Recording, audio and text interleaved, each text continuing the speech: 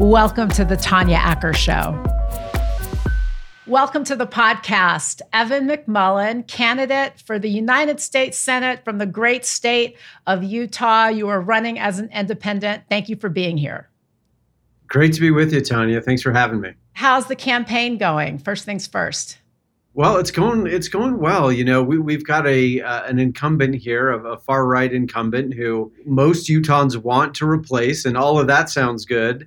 The challenge is that that majority of Utahns is divided between Democrats, independents, and pro-democracy Republicans. And so the whole name of the game for our campaign is uniting these different groups together to defeat a senator who has embraced the extremes in our politics that threaten the future of our democracy. He participated in the effort to overturn our last election and our Democratic Republic in general, I say. So we're making progress, though. We're uniting these groups. We are now in a very narrow race with Senator Lee, almost within the margin of error. We've been rising steadily in the polls. We're keeping pace with him on fundraising. So, you know, things are coming together nicely. But this is important not only for Utah, but for the country, that we hold people who tried to overturn our last election accountable. And that's what we're doing. All right, so let's just get down to brass tacks, Evan, because you are running as an independent. And I'm just going to be candid with you. I know a lot of Republicans who say, I don't necessarily agree with my party leadership, but we got to beat the other side. I know a lot of Democrats that say, you know what, I don't know that I necessarily agree with my party leadership, but we got to beat the other side. Both major parties, or rather I'll say the partisans of both major parties, seem to dislike the other side more than they might care about doing something proactive, or let's say voting for somebody who they might actually like. So if people don't think that you as an independent can win, it doesn't matter how great your platform is, they're not necessarily going to vote for you. How do you penetrate that dynamic? Well, you're so right. I mean, that's usually the way independent campaigns are. You know, you've got an independent candidate who's running against the Democrat and the Republican at the same time. And at the end of the day, people mostly retreat to their sides and vote for the side they hate less. And that's how they do things. So that is usually the way it works. And, you know, I ran in 2016 as an independent before. That was a brief campaign when I was very concerned about the rise of Donald Trump and the threat that he posed to our democracy, and thought Americans deserved better choices, certainly here in Utah. So, but I ran in that way. But we're doing something different this time. Instead of running against everything, we are building a coalition. And so I've gone to principled Republican leaders and to Democrats and independents and third parties here and asked them to join the effort. So in the case of the Democratic Party and the United Utah Party, a third party here, I asked them not to nominate other candidates into the general election, but rather join my campaign. And that's what they did. And so this is a two-way race between Mike Lee and me. It's not the usual dynamic Democrat, Republican, independent, some third party types. It's a more of a united front to hold Senator Lee accountable and to send better leadership on Utah's behalf to Washington. And so we're learning lessons from that dynamic that you described, because it is so important, I think, these days, that those of us who are still committed to our system of self-government, the rule of law, our core values, that we're equal and free, et cetera, we have to stand together regardless of party affiliation. And that's what's happening here in Utah. You ran for president in 2016 as an independent conservative. What was your platform? What does that mean to be an independent conservative? You know, everybody, we toss around these labels these days, and everybody's describing the other side in ways that best suit them. But let me hear it from you. What does that mean? Because we hear conservatism described so many different ways from so many different sides of the aisle these days. What was your platform? Well, that's such an important point. And I tell people all the time that though I wish it weren't the case, I am not single-handedly able to define any word the way I would most like it to be defined, but certainly not in politics. But I will give my definition of what conservatism is and what it should be. And it's Sir Edmund Burke was one of the intellectual founders of conservatism. And for him, conservatism was about preserving institutions that preserve our freedom, that preserve liberty and equality. Now, that was a long time ago, so their definitions of those words were quite different too, speaking of definitions. But the point was that he thought that institutions were very critical, but that he also said, though, that sometimes in order to preserve our values, we've got to change institutions. But that was the way he talked about conservatism. Then Abraham Lincoln comes along and he says to the Southern slave owners, you call yourselves conservatives, but what are you really trying to conserve? I'm trying to conserve our commitment to our core values. And that's another part of the way I think about it, is that if conservatism is anything, it has to be about conserving our commitment to core values that has never been perfect, obviously, but our journey towards a more perfect commitment and realization of our core values is what conservatism should be if it's worth anything. And what I mean when I say core values are those in the Declaration of Independence, that we're created free and equal, and therefore we have a democracy and we have voting rights and all of these things. That is what conservatism should be. And if it ain't that, if it's about just conserving power to oneself or one's party or one's tribe, then that is a conservatism that's not worth having. And that's, of course, a danger to the American Republic.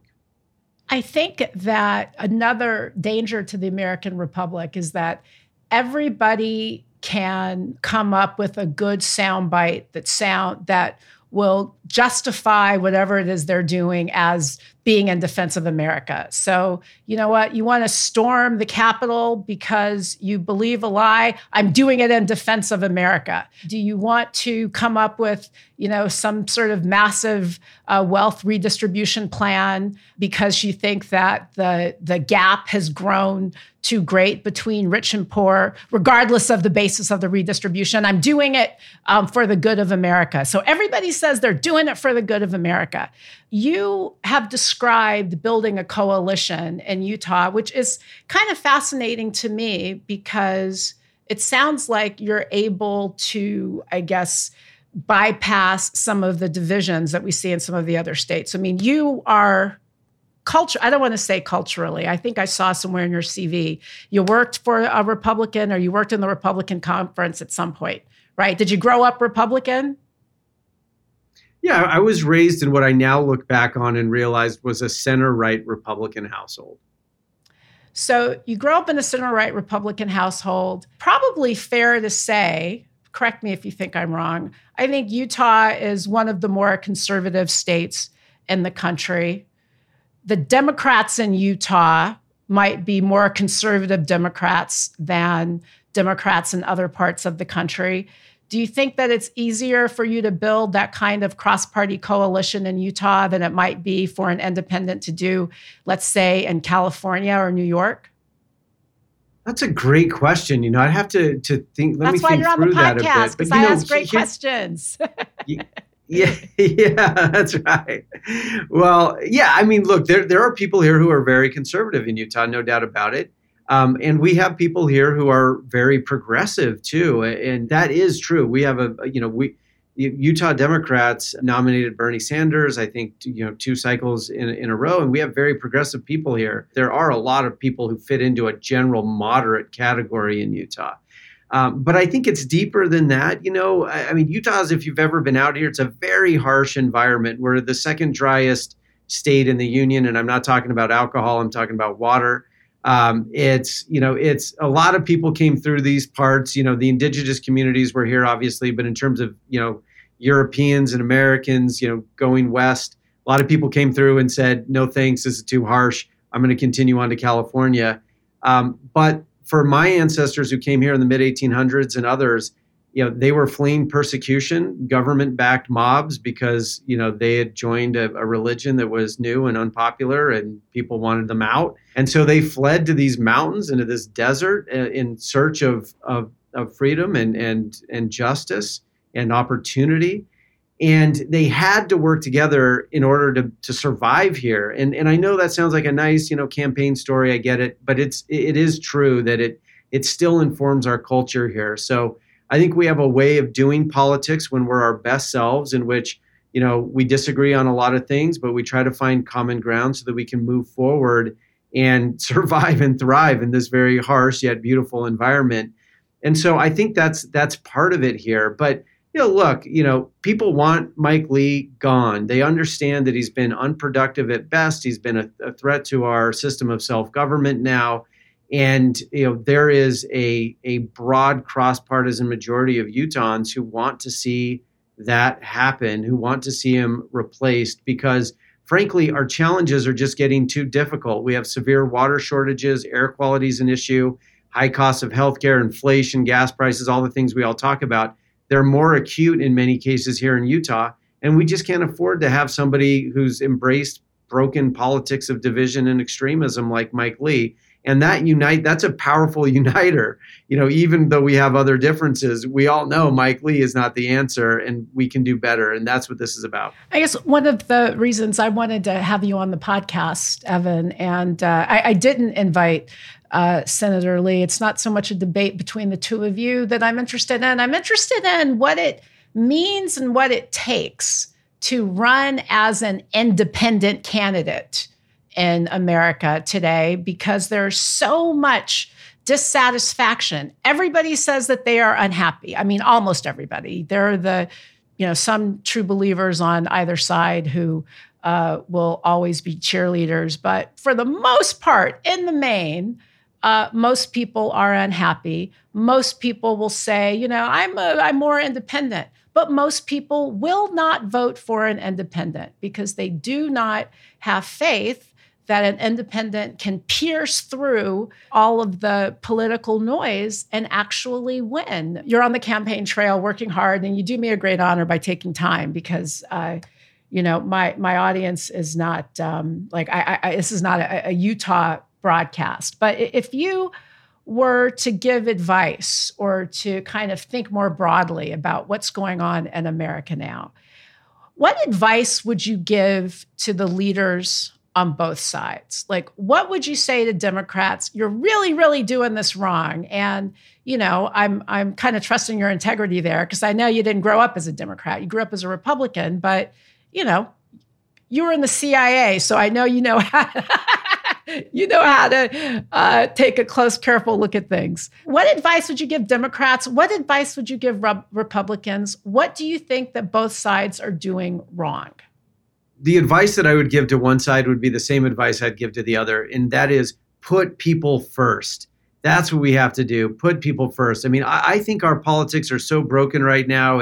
For example, my opponent, Mike Lee, almost half of his funding comes from special interest groups, most of them outside of Utah. So if you're sitting here in Utah thinking, why doesn't this guy represent me? He doesn't represent me. Why not? And most Utahns feel that way. Well, it's no wonder. Follow the money. He is supported mostly by special interest groups outside of here, and then he's quite beholden to party leadership. I mean, he told Donald Trump or the White House while they were trying to overthrow our democracy, "Tell me what I should say." I mean, it's just ridiculous. Why don't you call your constituents and ask them what you should say, because they're your bosses. But it's party bosses, it's extremist groups, it's special interest groups. All of these other powerful interests have gotten their claws in people who are supposed to represent us. And it's especially the case with Senator Lee. And so my advice to everyone in politics and to both parties or any party is to put people first. And it gets complicated after that, certainly, because our system requires you to raise lots of money, and that's something that I would like to change. But we've been able to do it, frankly. I'm not taking any PAC or special interest group money, and we've still been able to keep pace with my opponent, Mike Lee, who's a 12-year incumbent. But that is the main piece of advice. Put people first. Our system is for people. It's not for special interest groups. It's not for party bosses in other states. And it's not for extremist groups that have, mega, billionaires and oligarchs backing them for their narrow ideological agendas. It's about serving people. This is what this country should be about. It's about all of our pursuit of happiness. And because of that most important human cause, we need a government that's accountable to us, a democracy. We need to stay on this path of liberty and justice for all, no matter, there are people on the far right now who are calling for us to abandon democracy because it's not serving our interests anymore. I say that's absolute nonsense. But we've got to start putting people first, and that's what we're doing here in this campaign. But I think it would serve well both parties. You talk just now, and you've also mentioned in some of your campaign materials, the need to defeat extremism. Extremists are loud, extremists are vocal, extremists take up a lot of time and a lot of attention, and they are sometimes hard to beat, it might seem, because they're so noisy. So now let's talk about your campaign as an independent. You are running to defeat extremism. Extremists are very effective in building coalitions. You can see that, throughout history, and I'm not just talking about in this country, extremists will build coalitions, let's say, between economic oligarchs and maybe religious groups of a certain sort. They're very good at building coalitions, and they're very good at refusing to compromise, and they're very good at being certain and sure. Those on the other side, those who support democracy, those who support rule of law, tend to be less good at sound bites, a little more thoughtful, a little less secure, a little less confident. It sometimes seems that the scales are not very evenly weighted. And then when I think about the fact that independent thinkers don't always have the support of, the diehard partisans. So if someone like you is trying to build a coalition, in another state, how do you do it when just by virtue of embracing an idea that is not a part of your side's political dogma, you can alienate thousands and thousands of people?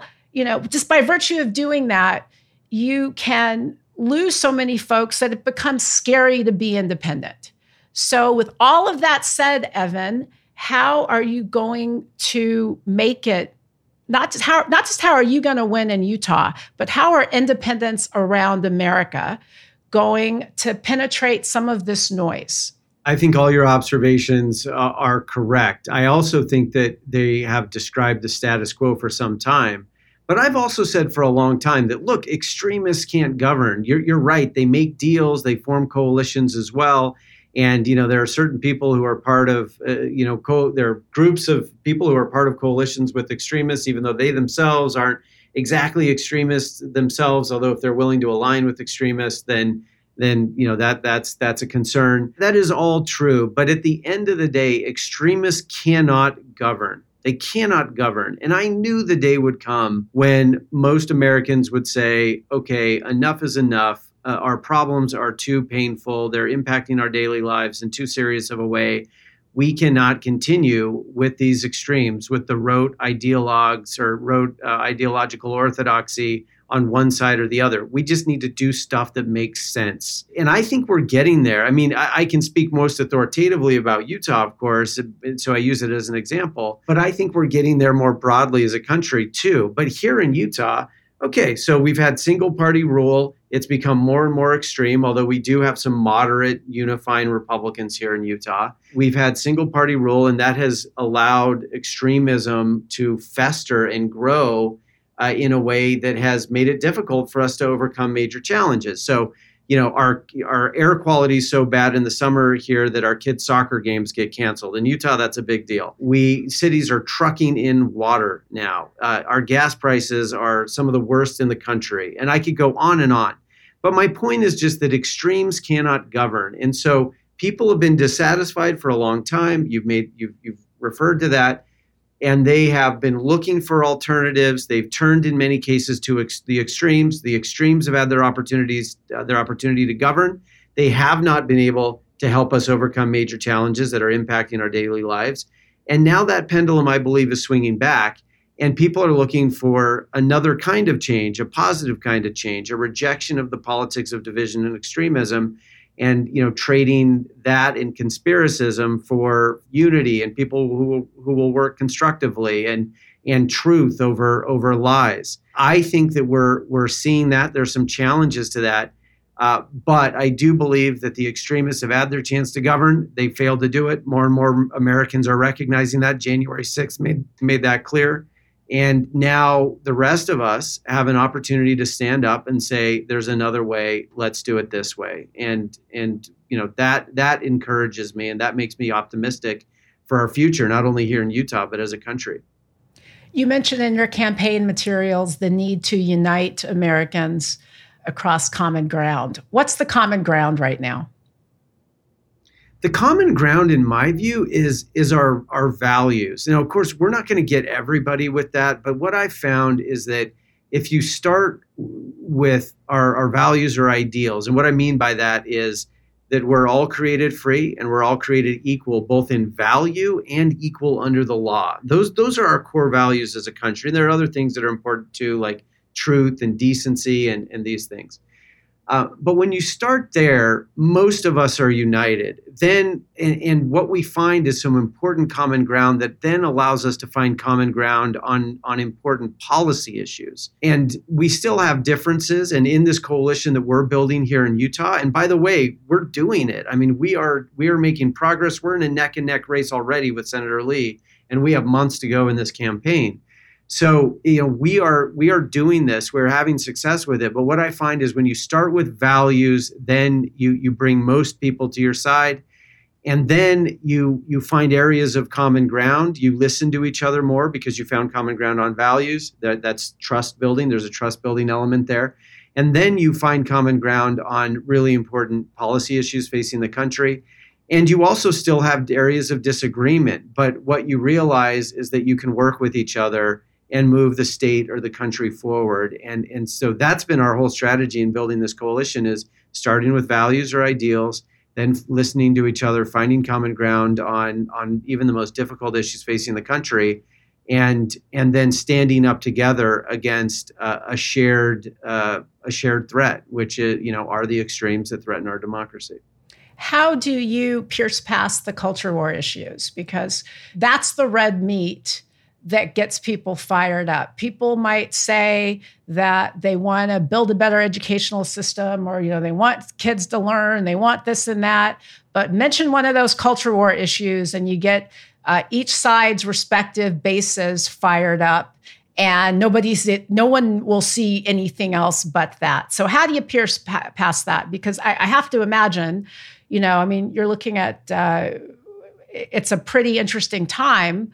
And the cultural and legal environment. Roe v. Wade was just overturned. Senator Ted Cruz has called for somebody to take up Justice Thomas's invitation to challenge the right to marry. So there are these cultural things going on that rile people up, and probably should, frankly, if you believe in things one way or another. How do you pierce past all of that to say, okay, you know what? You may be pro-choice and you may be pro-life, but I need the two of you to come together and work with me on X, rebuilding the American economy. How do you do that? Because rebuilding the American economy seems very, vague. Supporting someone's views on abortion rights or gay marriage, that doesn't seem so vague. Those things feel more immediate. So how do you get past some of the culture war issues to get people also to focus on other things in addition to those? Because those are important too. Yeah, I would say that many of the issues that are taken up in our culture wars are truly important. That's true. However, the culture warriors exploit them, in my view, in many cases, especially politicians, for their political gain. And I think here in Utah, again, using Utah as the example because that's where I'm campaigning and talking to people most. But people are just fed up with that. Not fed up with the issues per se, but fed up with the politicization or the exploitation of those issues for someone's personal or political gain. I mean, you want to be you're an elected official or a candidate and you want to be a culture warrior. That's an easy road, right? You're going to raise a lot of money. You're going to spin people up, make them angry. You'll go on the cable news channels. I mean, that is an easy path to take, but it's destroying the country and it's making life really hard here in Utah, at least, and I think elsewhere. So I think that there's actually a market demand, so to speak, for another kind of approach. And people are not, people recognize that a lot of these issues are really important, but they're looking for another way to tackle them because they understand increasingly that the approach of the culture warriors is often exploitative of those issues and the people who are impacted. So, for example, here in Utah, and with this campaign, we're finding common ground on these tough issues. And there's still lots of areas of disagreement, but we're finding common ground that offers a more productive way forward. So on guns, for example, I support the Second Amendment. I'm a gun owner, grew up with guns, served in the CIA, had guns, still own guns. But I also think that it's important that, and the Second Amendment says so, that we have laws that govern that right, that constitutional right.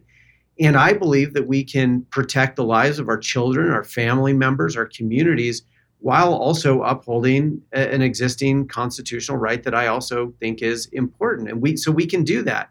But, Mike Lee is attacking me for this. He's running ads right now, paying to run ads against me because I've called for strengthened background checks on gun sales. The most common sense thing you could ask for.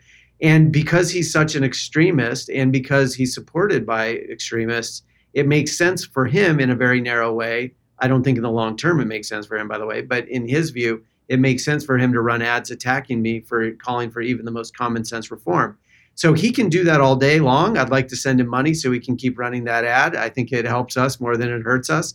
But what I'm getting at here is just that people are looking for a more productive way forward because it's just life is getting too tough without it. And so that creates an opportunity for people like me to approach those tough issues in a more constructive way. And there's actually oxygen for that. Whereas in the past, I don't think there really has been as much. All right, so let's fast forward in Evan McMullen's dream world. Evan, independent candidate for the United States Senate. Sure you want to go there? And then we're going to talk about the CIA. No, I'm just kidding, but not kidding. So let's say you win. Evan McMullen, U.S. candidate for the United States Senate from the great state of Utah. I have been there just to ski. You win. You're an independent. You're now in the U.S. Senate. What are you going to do that's different? How are you going to make a change? Who are you going to caucus with? What's your first bill? That's a lot of questions. Yeah, it's a lot of questions. Well, let me be very clear about what my priorities are. I've listed 5 priorities because not that they're the only 5 things that matter. A lot of things matter, but I'm focused on these 5 things: protecting our democracy and standing up to the extremists that threaten it. And what am I talking about? I'm talking about protecting voting rights. I'm talking about standing up to partisan gerrymandering, which I think is largely responsible for tearing apart our country. And making a bunch of reforms that we need to protect our system from authoritarians who would like to dismantle it. I also think it's very critical that we find a way to lower healthcare costs. We pay more for healthcare than anyone else in the world as Americans. There's all kinds of corruptions in the prescription drug market, for example. We can lower those prices by standing up to special interests. That's key. Protecting our air and water. Here in Utah, I've talked about it before, we're experiencing some real hardships because of environmental changes, because of climate change, and we've got to protect our air and water, and we need to make reforms on that front. So I'm committed to that. I also think it's important that we get our fiscal house in order and lower inflation. Inflation is a thief, and it's impacting my family and most families in the country. We've got to find a way, and there are things we can do to lower gas prices and lower inflation. Lastly, I come from a national security background. I want to keep America safe, and that means a lot of different things. That means everybody's safe in our communities. That means we're all treated equally under the law. That means that we maintain strong alliances with other free nations, which I think were harmed under the last administration. But those are my areas of focus. How will I get any of that done? How will I make any improvements on any of those fronts? Well, I intend to maintain my independence. And people say, oh, you can't do that. You got to join one side or the other. Well, I've checked with the Senate parliamentarians, and they've confirmed that, no, I don't have to caucus with either side. So I'm not going to. I will be in coalition with other pro-democracy senators. And, I know a lot of those are Democrats, but there are Republicans too. Mitt Romney, Lisa Murkowski, some others. I will work across party lines. If somebody disagrees with me 90% of the time, that's okay. We'll work on 10% of things together. And it will make Utah the most influential state in the union, specifically our coalition of Democrats, Republicans, and independents, and our network across the country that's joining this effort. It will make us the most influential in the country. And with that, we'll do a tremendous amount of good, I believe, on those issues and many others. And my goal is to better represent Utahns, but also serve this country in a way that puts people first. I'm going to stand up to the special interests. I don't need to be a senator forever, but I want to have a positive, lasting impact on the country. And in order to do that, I've got to be willing to stand up to the special interests and other powerful forces that have created the broken politics that are our status quo. And so I'm committed to standing up to those things, and I know I can best do that as an independent. You said you don't want to be a senator forever. Do you believe in term limits? Do you think we should have term limits? I think term limits would be a good thing. Yes, I do. I think that there's some tension between you want to have senators and representatives who have enough experience in lawmaking and legislating to be effective. So you don't want people to go in for probably just a single term and then you're out, because then I think that weakens the legislative branch, which is the branch that most represents the people, in my view, because it's most accountable to the people. But at the same time, if you have people serving forever, 40 years, so as an extreme example, in one chamber or another, they become beholden not to the people, but to their own interests. And I think that's a problem. And it's very hard to get them out at that point. And the people suffer. I myself am a little bit on the fence for precisely the reasons you say. You don't want, you want to have the institutional, not integrity, but the smarts, people who've been there long enough to kind of know how things go. But my goodness, I mean, I sometimes feel like some of our elected leaders are afraid to go get another job. Like, you should remember how to brush off that CV and go get another job. There are other jobs. Evan, it has been so much fun having you here. I do hope you'll come back. I think that I am quite flattered and honored that you would take time to come on my little podcast while you are campaigning for such a big job. So I appreciate it, and I do hope you'll come back. And good luck to you. Well, it's my pleasure. My pleasure, Tanya. I've enjoyed this conversation, and I'm not trying to flatter you when I say that your questions are very thoughtful and thought-provoking, even for me. And I talk about these things all day long. So, thank you very much. Would love to come back. Oh, thank you.